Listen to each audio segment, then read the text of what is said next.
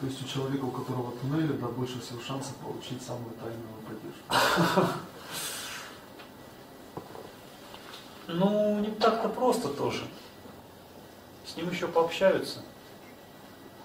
Поспрашивают, кто его гуру. Если он это получил от какого-нибудь там левого товарища. Могут и отрезать уши, да? Да, могут по ушам давать. По ушам не так утрирую.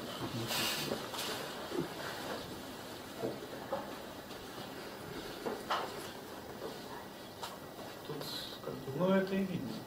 Если человек прошел все испытания, да, то по общению станет просто ясно. Потому что когда получаете видаршаневскую дикшу, нужно совершить парикраму и совершить ягу и вайрагу. Посмотреть вообще на разных гуру, на разных ситхов. После чего вы можете выбрать того гуру, который может дать вам. Ну, гуру тоже вообще-то выбирают. То есть там все взаимно происходит. Если вы видите, что это как раз тот самый случай, когда можно учиться, а гуру видит, что это именно тот ученик, которого можно учить, то он передает это посвящение. Или же вы можете получать и садханы также других гуру. Другие садханы вабхут, когда после совершения агнихотры садхака наносит на тело пепел полностью на все, ну, кроме глаз, там, джнанендри, карнендри, некоторых перекрываются поры кожи, и прана поступает в сушуму. Плюс еще этот пепел, он считается освященным, таким намоленным. Поэтому после его нанесения там просто человек улетает сразу. Правда? Ну, хотите попробовать? Но лучше здесь совершить огнеход. Потому что здесь будет это все копченое. Я один раз совершил, меня один раз пригласили, попросили, чтобы какую-нибудь аутентичную практику я там провел. Я сделал огнеход. Там было помещение такое красивое.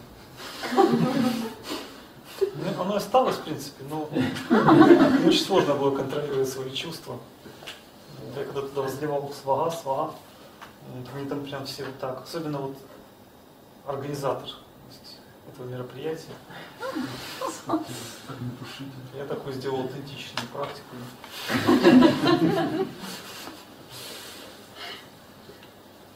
И они потом так...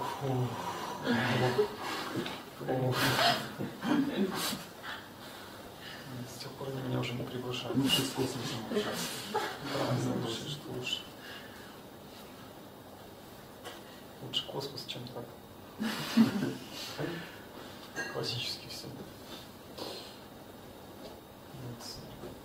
Вот эти передачи, они способствуют различным, они усиливают эффект различных йогических практик.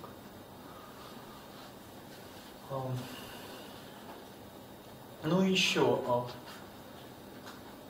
Горакшнатх — это как бы образец у нас такой, это совершенный ситха-йогин, который достиг бессмертия, и его последователи, 9 надхов и остальные, они также достигли этого состояния.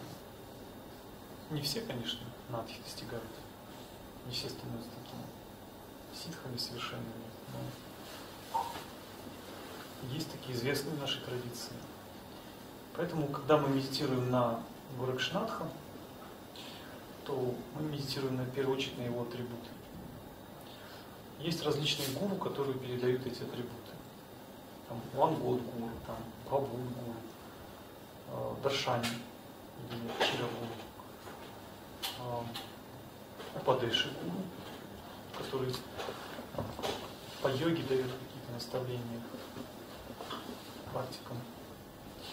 Чоти гуру, тот, который передает вот это посвящение.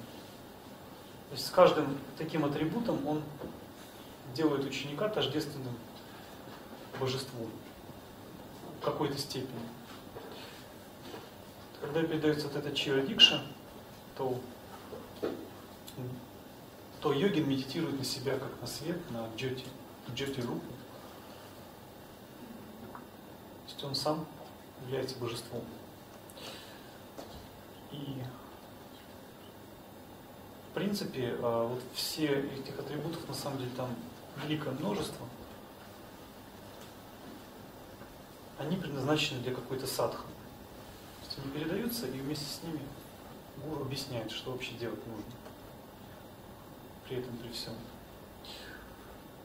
И с каждым таким атрибутом дается определенная шакти, определенная сила.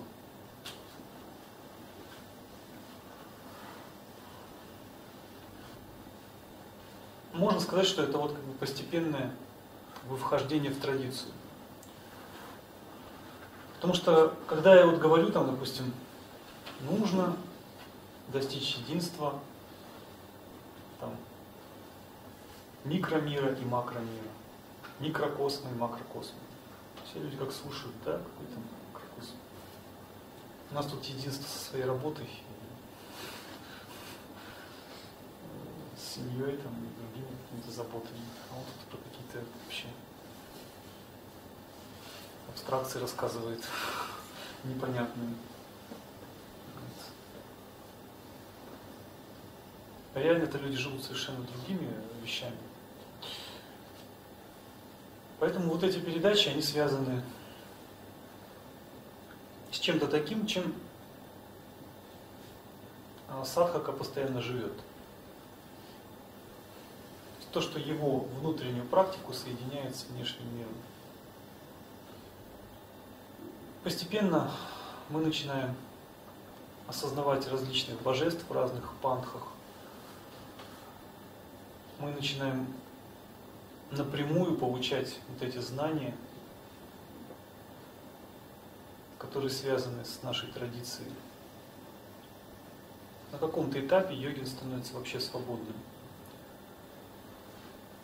Он находится в традиции, но многие знания он уже получает так напрямую. Когда у него все есть, что есть традиции, внешнего, дальше он напрямую получает знания. Гуру его как-то корректирует.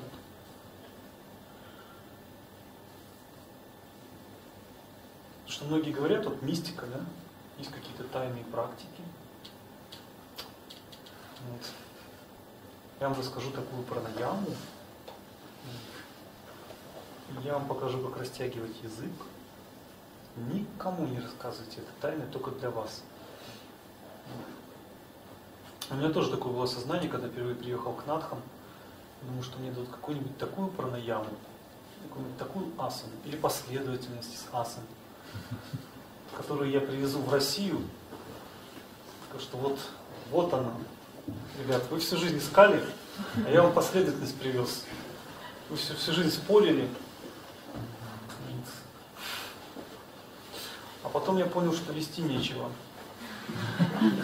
Они мне сказали: нет, дружище, у нас не так. Мы посмотрим по твоим реальным изменениям. То есть как ты поменялся как человек. Ну, хотя обо мне как о человеке есть разные мнения, конечно. Ну, это нормально. Больше рекламы.